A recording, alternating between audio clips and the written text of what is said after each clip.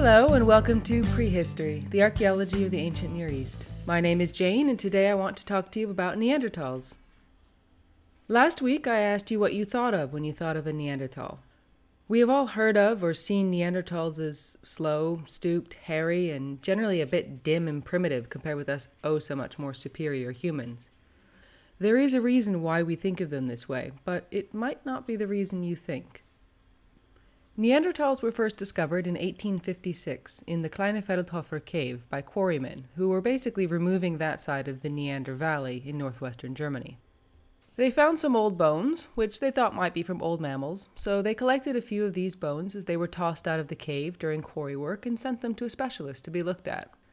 These bones were the first remains of non-human ancient people species to be discovered, or at least the first to be recognized as another ancient species.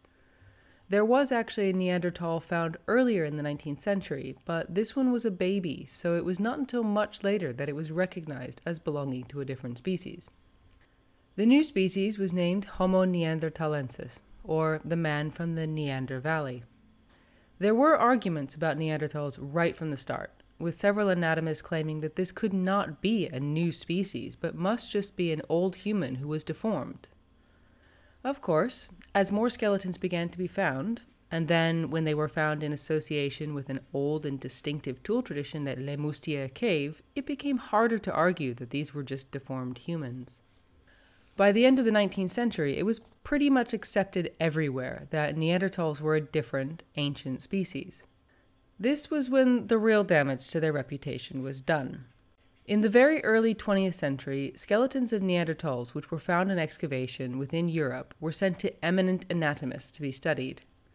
One of these was Marcel Boule, who studied multiple Neanderthals. At about the same time, he studied an older fellow from La Chapelle-aux-Saints and another from La Farassy. These were very well preserved and almost complete skeletons, and they're more or less the basis of how we have seen Neanderthals for the last century. I guess it was just bad luck, but Boule had for study at about the same time two of the oldest and most battered Neanderthals that we have ever found. They're not quite the oldest and most battered, but these two older men were not exactly in mint condition either. Over the course of his life, La Farassy had broken his collarbone, his shoulder blade, his hip, and the top of his thigh bone. He also had arthritis in several joints, including his fingers and toes, which were swollen and curved as a result. The man from La Chapelle-aux-Saints was a little older than the man from La Farassy. His teeth were worn down, and about half of them were missing. He had once broken a rib, but his main problem was bone degeneration and arthritis across his body. This was a pair of creaky old men who had lived tough lives. Boule seemed to have missed the impact of their ages and injuries when he looked at their bones. He reconstructed the La Chapelle-aux-Saints skeleton incorrectly, giving it a bent back and stooped legs, as though this would have been normal for the species and not just because this was an old man with creaky bones. Drawings of this reconstruction went the early 20th century equivalent of viral, and we ended up with a view of Neanderthals as stooped, hairy knuckle-draggers, which has stayed with us ever since. Okay, so if we think about it, much of what we think of with Neanderthals in our popular imagination is really down to this biased view of them. It was the 19th and very early 20th century, and people had some pretty different views about human evolution, how the differences in the way that people look related to their social and mental capacity, and a lot of other odd notions, which we would like to think that us better informed 21st century people have moved away from. Of course, these 19th century ideas about humans and how we differ have left some hangovers in the way that people think today. One of these is the way that some of us still think about Neanderthals. There is no getting away from it. Whether or not you think that Neanderthals were just as smart and as capable as humans is something of a divide in archaeology, and it's hard to talk about them without getting into this major argument within the field. It's not so much that one group of researchers has directly stated that Neanderthals were dim-wit primitives whom the other side give too much credit, but for some arguments, it's actually not that far off. I can't tell you if this is just because they look different, or if it's because they died out and we did not. What I can tell you is that some of the arguments in Middle Paleolithic research, both in the Near East and in Europe, have been going on for a very long time, and some people are pretty dug into their positions. I'm going to try to look at both sides of the argument here, but you'll probably be able to guess more or less where I stand on Neanderthals. The first thing about Neanderthals, and where everyone agrees, is that Neanderthals evolved in Europe. They evolved basically from Homo erectus, which evolved in Europe into Homo antecessor and then into Homo heidelbergensis. Unless you take the view that part of the Homo erectus finds from Africa include Homo heidelbergensis, in which case they went into Europe about 800,000 years ago and then turned into Homo neanderthalensis, and Homo antecessor fits in there somewhere.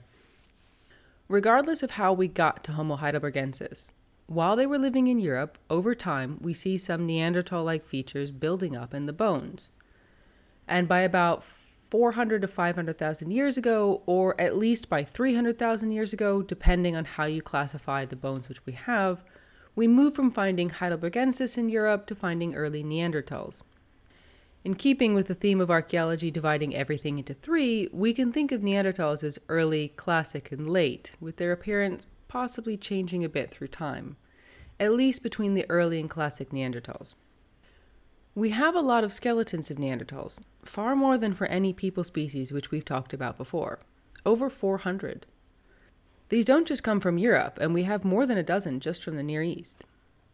There are some indications that the Neanderthals from the Near East were a little bit different from the ones in Europe, with slightly less pronounced facial features, but it's hard to tell from the current set of skeletons if this was a gradient of variation across Neanderthals more generally from east to west, or if Neanderthals may have changed a bit through time, as a lot of the Near Eastern Neanderthals come from a little bit later. Generally, Neanderthals were pretty similar in size to humans, standing about 162 centimeters or about 5 foot 4 inches tall, and weighing about 67 kilos or about 147 pounds. They had stockier bodies, with thicker bones and slightly shorter legs relative to their height than we do, and they were more barrel-chested. So we're not thinking about a ballet dancer here, so much as a rugby player or a football linebacker. Their bones in the shape of their rib cage suggest that they would have been very strong, probably stronger than us, although maybe not the ripping your leg off stage. They would have been very fast over a short distance, especially over rough ground, and they probably would have made better sprinters than us, but they would not have been as good as we are at long-distance running. So we're probably talking about someone who hunted by sneaking up on and ambushing animals, and not someone who would have chosen to run them down as a first option. They had more pronounced faces than we do, with a bigger nose and bigger eyebrows, although not the distinctive eyebrows like Homo erectus. And they didn't have the high foreheads that we have. They also did not have chins. None of our ancient people species had a distinct chin at the end of their jaw. That seems to be something distinctive to us humans. So Neanderthals did not look like us, but they were also not as different as the other people that we've talked about. If a Neanderthal walked down the street today, you would see a slightly short, stocky person with a bit of a craggy face, but not really anything which would have drawn your attention. This bulkier shape and the slightly bigger nose were originally argued to be the result of adaptation to colder climates in Europe. Now, we do have evidence of Neanderthals living in Central Europe, even in the more northern parts of Europe. We even have evidence of Neanderthals all the way out in Siberia, or at least the southern bits of Siberia. These more northerly finds come from warmer time periods, though, so it looks like Neanderthals were adapted to more northern climates, but those northern climates were actually the southern parts of Europe, where the cold periods were not as severe. Okay, cold periods. We can't really talk about Neanderthals without first getting into something that I haven't mentioned yet: the Pleistocene. We think of the Pleistocene, the age that comes before the Holocene, which is where we are, or where we were until recently, but that's another matter, as the last ice age. The last ice age was in the Pleistocene, but it wasn't all cold all the time. The Pleistocene lasted from about the time of the origin of Homo erectus 2.5 million years ago up until about 11,700 years ago. From looking at ice cores and a bunch of other evidence about changes in climate, we know that things changed a lot over this time. Sometimes we had ice ages where temperatures dropped, glaciers grew and spread and sucked up enough water that sea levels dropped. In other times, we had warm periods. These rotated back and forth through time, with some ice ages, or glacials, being colder than others. Each of these changes in climate gets a name and a number. We call these oxygen isotope stages because the water being sucked up into glaciers changed the proportion of the oxygen isotopes left in the non-frozen water, which then evaporated out of the sea and fell as snow on glaciers in Greenland or in other cold places where we've taken the ice cores. These changes in the oxygen isotopes are part of how we reconstruct changes in the climate in the past, so they're used to name the various cold and warm periods. The easy way to remember them is that the even-numbered stages, usually called OIS stages for short, are the glacial or the cold periods, and the odd-numbered stages are the interglacial or the warm periods. When we look at Neanderthal sites in the more northern parts of Europe or the more northern parts of Asia, these come from the even-numbered OIS stages. So they were occupied during the warm stages, but then the Neanderthals either moved south or died out when it got cold again. Apart from height and looks, there are a few other things which we know about Neanderthals, or which we can guess based on other things that we know. A lot of research and argument has gone into figuring out whether or not Neanderthals could talk. This goes back to the main argument about how human-like Neanderthals were compared with us. Humans can talk, and our speech is one of the things which we see as setting us apart from the other animals. So if Neanderthals could talk, then that's something special that we would have had in common. In the brain, there are two areas that deal with speech. The Broca's area, which deals with making words, and the Wernicke's area, which deals with putting those words together into speech. These are connected, and they make a pair of bumps on the outer surface of the brain, just along the left temporal lobe. If you put your hand to the left side of your head, slightly behind the top of your ear, you're touching the speech parts of your brain. In order to make speech happen, you also need your vocal cords, your larynx, to be in the right part of your throat and to be big and flexible enough to get out the range of sounds in a controlled way. We have a lot of Neanderthal skulls. And as you might expect, we have taken a good look at them to see if they have the little hollows on the inside which would fit the Broca's and the Wernicke's area. They do. Now, we don't have Neanderthal vocal cords. These are soft and squishy bits of tissue that don't tend to preserve for us to find and study. There is a little bone in the throat, though, the hyoid bone, which is attached to the muscles of the tongue and the throat, including the vocal cords. The shape of the hyoid and the way that it attaches to all of these muscles and fleshy bits tells us a lot about the workings of the throat, including the vocal cords. The downside is that the hyoid is small and delicate and tends to be damaged or destroyed with time. The upside is that we have found a very well-preserved hyoid from a Neanderthal excavated from Kebara Cave in the Levant. This hyoid looks a lot like ours, and it seems to have sat low in the throat like ours do, something which is necessary to get the wide and precise range of sounds for speech. So, based on their anatomy, Neanderthals would absolutely have been able to speak.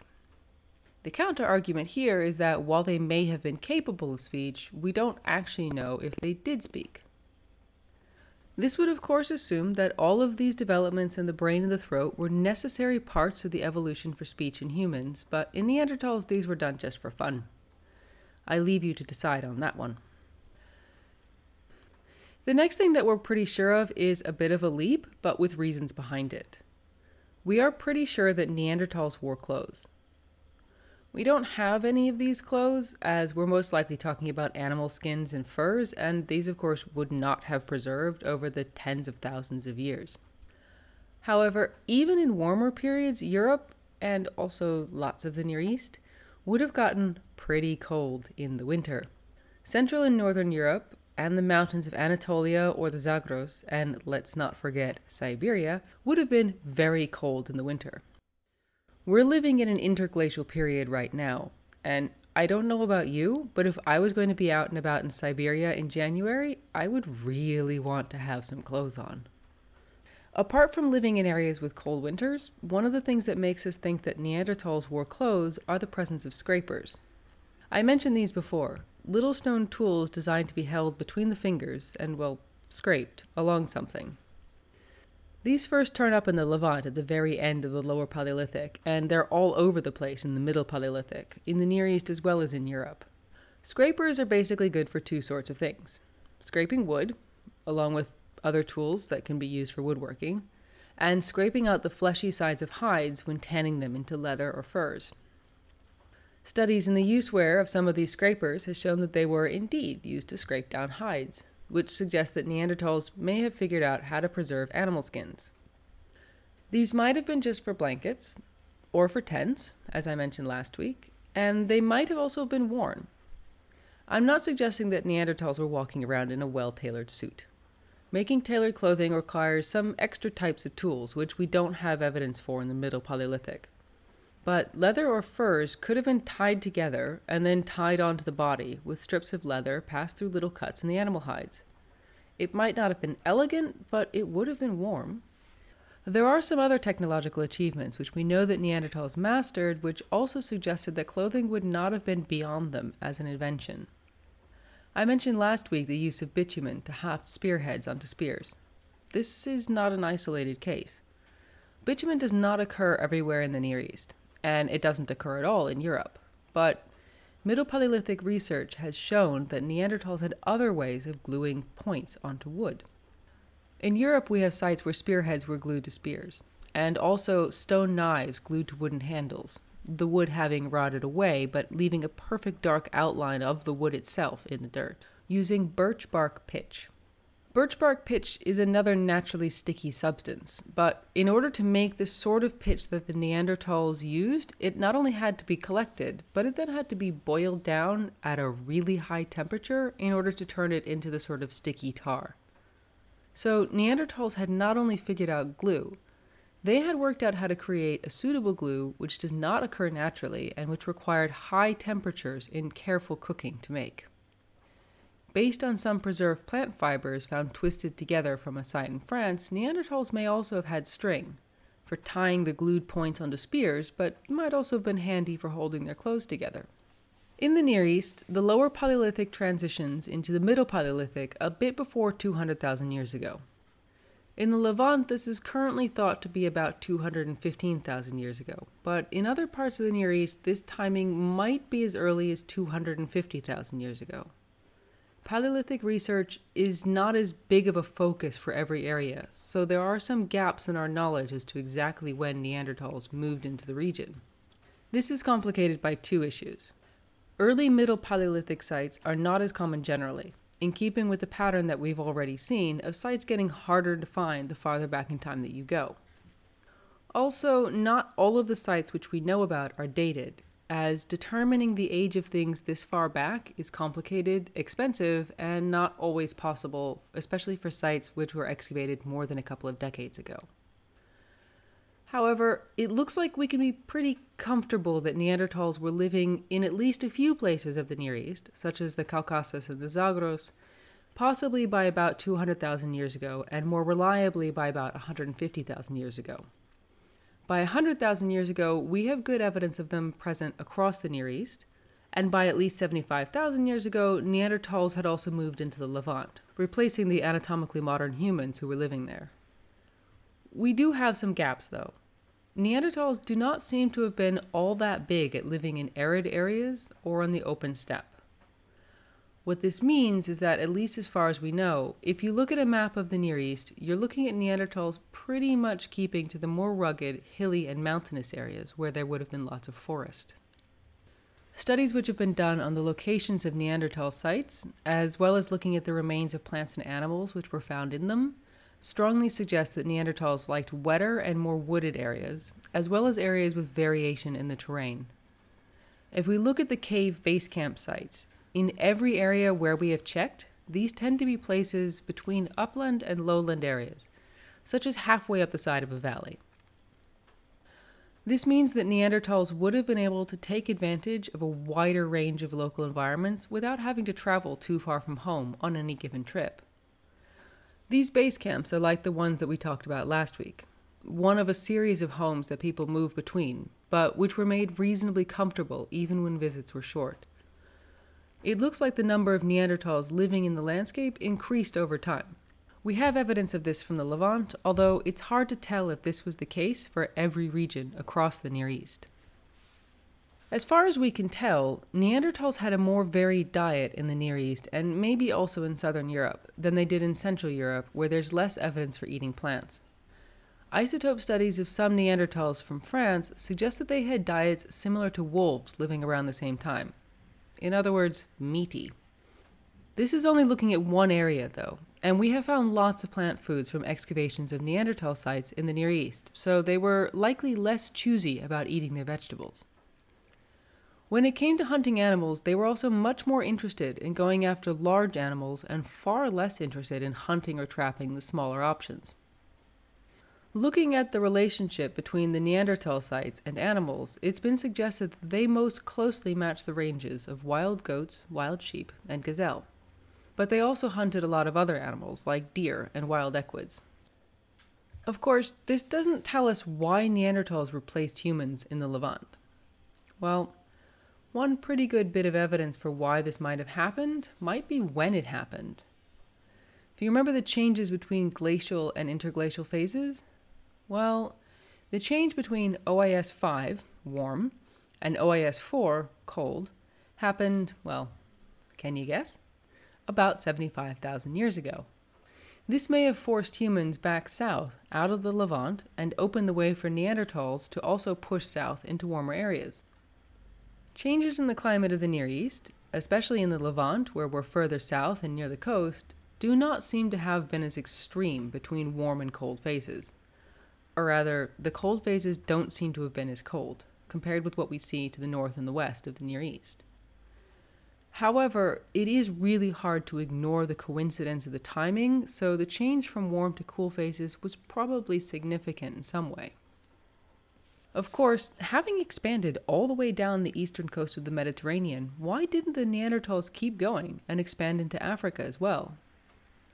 Well, there are two possible reasons for this, and which is more significant depends on how you think about Neanderthals. First, pushing farther south into Africa probably would have meant crossing the Negev. These days, the Negev is a desert, although it looks like it might have been wetter and greener at some points in the Pleistocene. It may have been too arid to be of interest to the Neanderthals, though, so they may not have bothered with the different landscape and wanted to stay hunting in their nice moist forests. One other reason why Neanderthals may have stopped is that there might have been humans living in the Negev as well as in some other areas of the southern parts of the Near East, but we'll talk about them next week. For now, the important thing is that Neanderthals expanded all over the Near East, but they seem to have been particularly interested in choosing certain types of landscape to live in. Okay, so we know that Neanderthals successfully lived pretty much all over Europe, spread out into Asia as far as Siberia, and lived all over the Near East. They were good hunters. We talked last week about them targeting young and fat animals of prime hunting age, and not just going after the old and the sick.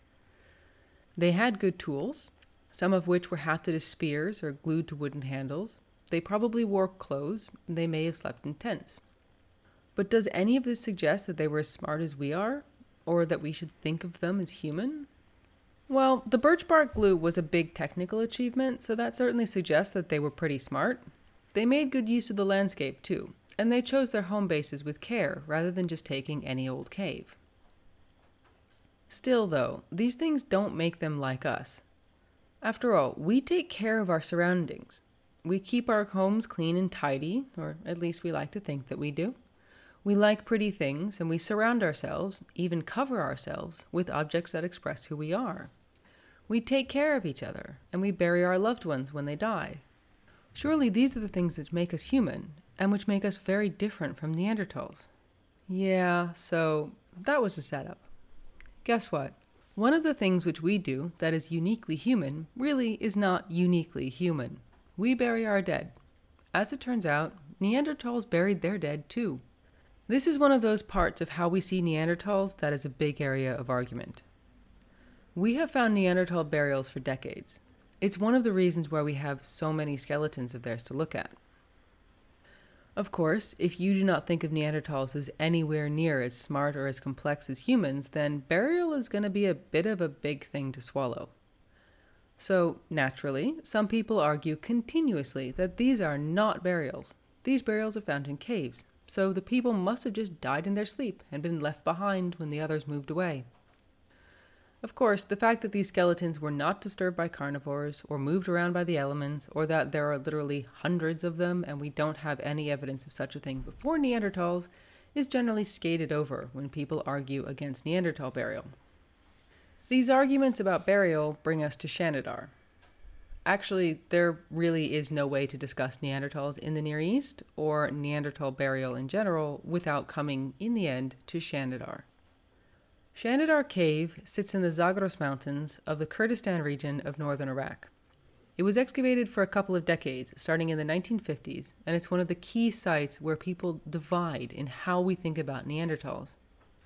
Shanidar has the normal things which we find in a Middle Paleolithic base camp cave site, including animal bones, stone tools, hearths, etc., and it was occupied about 75 to 50,000 years ago. What makes it interesting is that it was also a Neanderthal cemetery. Now, we've had a few caves that have yielded a lot of Neanderthal bones, including ones which have a series of intact and undisturbed Neanderthal burials. What makes Shanidar special is not just that it had a series of Neanderthal burials grouped close together in the cave. The excavators even took photos of these while they were still in the ground, only half uncovered, and we can see them laid out or curled up in the fetal position like we find with our own human graves. In total, these excavations found about 10 Neanderthals. The big one, and the one which makes Shanidar such a big deal in the Neanderthal debate, is Grave 4, or Shanidar 4 as it was named. This was the grave of a woman, which was discovered during the excavations. They wanted to protect it and to be able to excavate the skeleton carefully back in the lab at a museum. So the whole block of dirt containing the skeleton was exposed and wrapped up in plaster. Then, and it pains me every time I think about this, they had to get it to the museum. Which they did by tying this plaster-encased block of dirt onto the top of a taxi. I cannot say this without cringing, even though it was nearly 50 years ago. We have gotten better. No one would do this today, but really on the roof of a taxi. Anyway, when this block of dirt made it back to the museum and was excavated, they discovered that there were actually 3 skeletons in this burial. It's hard to say, what with the shaking about on the roof of the taxi, if these 3, the woman and 2 men, were buried together, or if the 2 men were buried first and then the grave of the woman was dug in later and she was put on top almost in between the 2 men. Now, a triple burial is very interesting, but it is Shanidar 4 herself who is the cause of all of this controversy. It's not because she was a woman. We have female Neanderthal burials, and that's also really not unique. When they excavated out the burials, there were some funny clumps of sediment on top of the bones of Shanidar 4, which were collected and sent off for further study. Inside these clumps of dirt, specialists found pollen grains from flowers. The interpretation was that Shanidar 4, either on her own or as part of a triple burial, was buried with flowers laid over her body as grave goods. This is why Shanidar is so controversial. Grave 4, Shanidar 4, has also got another name, the flower burial. Now, if you are one of the people who firmly believe that Neanderthals were way too primitive to have done something so human as to bury their dead, then the suggestion of grave goods is absolutely beyond the pale. The difficulty is that the excavators at Shanidar did not take control samples from other parts of the cave to check and see if these also had flower pollen. If flower pollen was not found in other parts of the cave, but was found in the burial, it would be pretty strong evidence that there were flowers put into the burial. But like I said, this was several decades ago, and this sort of sampling wasn't really being done yet. As a result, those who argue against Neanderthal burial claim that this pollen could have just come from flowers that were growing naturally outside the cave, and it was just blown into the cave and into the burial by the wind. After all, why would we think of Neanderthals as burying their dead with grave goods when we have no evidence of them being self-aware and signaling self-identity, such as through personal decorations, art, myths, stories, and all the important parts of human culture? Yeah, once again, that was a setup. Okay, we don't have any evidence of Neanderthals having myths or telling stories. We don't have any evidence of these from humans, really, until humans figure out writing, so we can take myths and stories out of the argument for now. But what about personal decorations or art? Well, we do actually have evidence for this, but as you can probably guess, each piece of evidence is heavily disputed by the Neanderthals were primitive side of archaeology. First, we have evidence for music. Okay, we have one find of a musical instrument. From Slovenia, we have what is known as the Dvia Baba flute. As you might guess, Dvia Baba is the site where it was found, and it dates to about 50,000 years ago. This is one of the lower limb bones of a young cave bear, which has had the ends removed and the shaft tidied up, and then 3 holes were pecked out of the shaft in a row. If you blow into one end of this bone, it makes a whistling noise, and you can change the pitch by covering up one or more of the holes with your fingers. It makes a pretty nice musical instrument, and I'll put a video on the website of somebody playing a replica of this. There are 2 problems, though. First, some have argued that just because it can be used as a flute does not necessarily prove that this was its original intention. The second is that this was the only one that we've ever found. Of course, if you're digging a Middle Paleolithic site before the discovery of the Dvia Baba flute, would you have been looking for one? A lot of these sites were also excavated in the 19th and early 20th century, and people did not necessarily keep the bones from these digs. Even when they did, up until the last 60 years or so, most excavators would only have kept the bigger or more complete bones, the ones where the ends were still preserved. Bits of bone shaft, which is exactly what the Dvia Baba flute was made from, were usually considered not to be useful for study and were just thrown away. So we can't be sure if we only ever have found one, and we'll be stuck in this position until another one is found, if that ever happens. Where we can be a bit more confident is when we look at evidence for decoration, both personal decoration as well as other kinds. The evidence for this is spread out, so we have to keep looking at the entire Neanderthal area here and not just in the Near East. First, we have ornaments. From both the Near East and Europe, we have a few sites from Neanderthals where shells with naturally occurring holes have been found. If you look at the holes in these shells under a microscope, you can see little grooves on the edges of the holes, which are made when a shell is suspended on a string or a thin strip of leather and then attached as a pendant. Whether or not this was attached around the neck, the wrist, or tied onto the clothing, we can't say. We also have some animal teeth which have grooves around the root of the tooth, or in some cases have holes drilled through the root, and which also have marks from being suspended, like a necklace or a bracelet or something else. We also have ochre, which is a type of iron oxide, and which makes a red or a yellow pigment and can be used a bit like a drawing pastel, and these have also been found on Neanderthal sites. Sometimes these are found as raw chunks, and sometimes one or more sides have been ground down from their being used to paint things. We think that these may have been used to paint the face of the body, although some of the shell pendants which we've found also seem to have been colored with ochre. We've also found other pigments, such as hematite or pyrite, which seem to have been used in the same way. So we can now also think of a Neanderthals not only as wearing clothing, but maybe also with red, yellow, and black painted decorations on their faces and a necklace made of shells and animal teeth. Of course, each of these finds is argued by the Neanderthal as primitive types, and often when they do, they talk about each as though it was the only such case of decoration ever found, and they just happen to forget the other examples from across the Neanderthal range. Last, and by no means least, although the newest and therefore still extremely hotly contested, we have Neanderthal art. Okay, from the Near East, we have no Neanderthal cave paintings. We also don't really have human cave paintings in the Upper Paleolithic. If you think of the extensive and beautiful cave paintings that we see in Europe all over the Upper Paleolithic, places like Lascaux or Altamira, that's not really the case in the Near East as far as we know at the moment. However, these cave paintings in Europe are not all the same. There is a wide range of types and styles of painting. Some of these paintings are also now being redated as the methods for dating them have been improved. If a bit of cave wall has dribbled thin sheets of flowstone, where the minerals from the stone melting in water from the cave and are literally flowing across the surface to re-harden, If a bit of the cave wall has deposited flowstone over the top of these paintings, this new deposit can now be dated, and we can have a date where we know that the painting behind it has to be older. Well, for several of these cave paintings in Europe, we have now been able to determine the ages, and some of them are about 60,000 years old. Humans did not arrive in Europe until about 40,000 years ago, so there's a pretty comfy buffer there where the only person around who could have made these paintings were the Neanderthals. Of course, there is a debate, and some people essentially refuse to believe that these dates may be correct.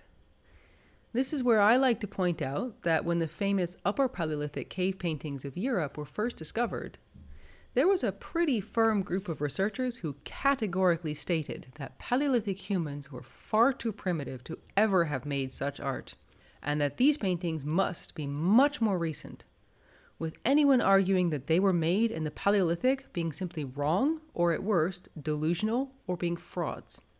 It was only when many such painted caves were found that these people came to accept that they had been wrong. So, in the case of Neanderthal personal adornment and art, I suppose only time will tell. In the case of Neanderthal burial, specifically in the case of the flower burial, there is some news. Shanidar is back under excavation, and they have found another skeleton. This one from actually pretty much right next to the flower burial, both of them being 60 to 70,000 years ago. This burial is of a middle-aged individual who's lying on their back with one arm placed across the chest and the other curled up next to their head.